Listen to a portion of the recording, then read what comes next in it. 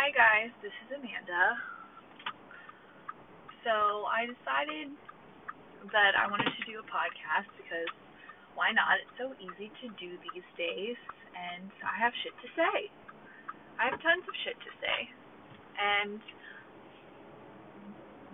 I might not have any degrees qualifying me for, life advice. I may not have gone to life coach school or anything like that, but I try to improve myself, and I've been through shit, and I'm still going through shit because I'm young.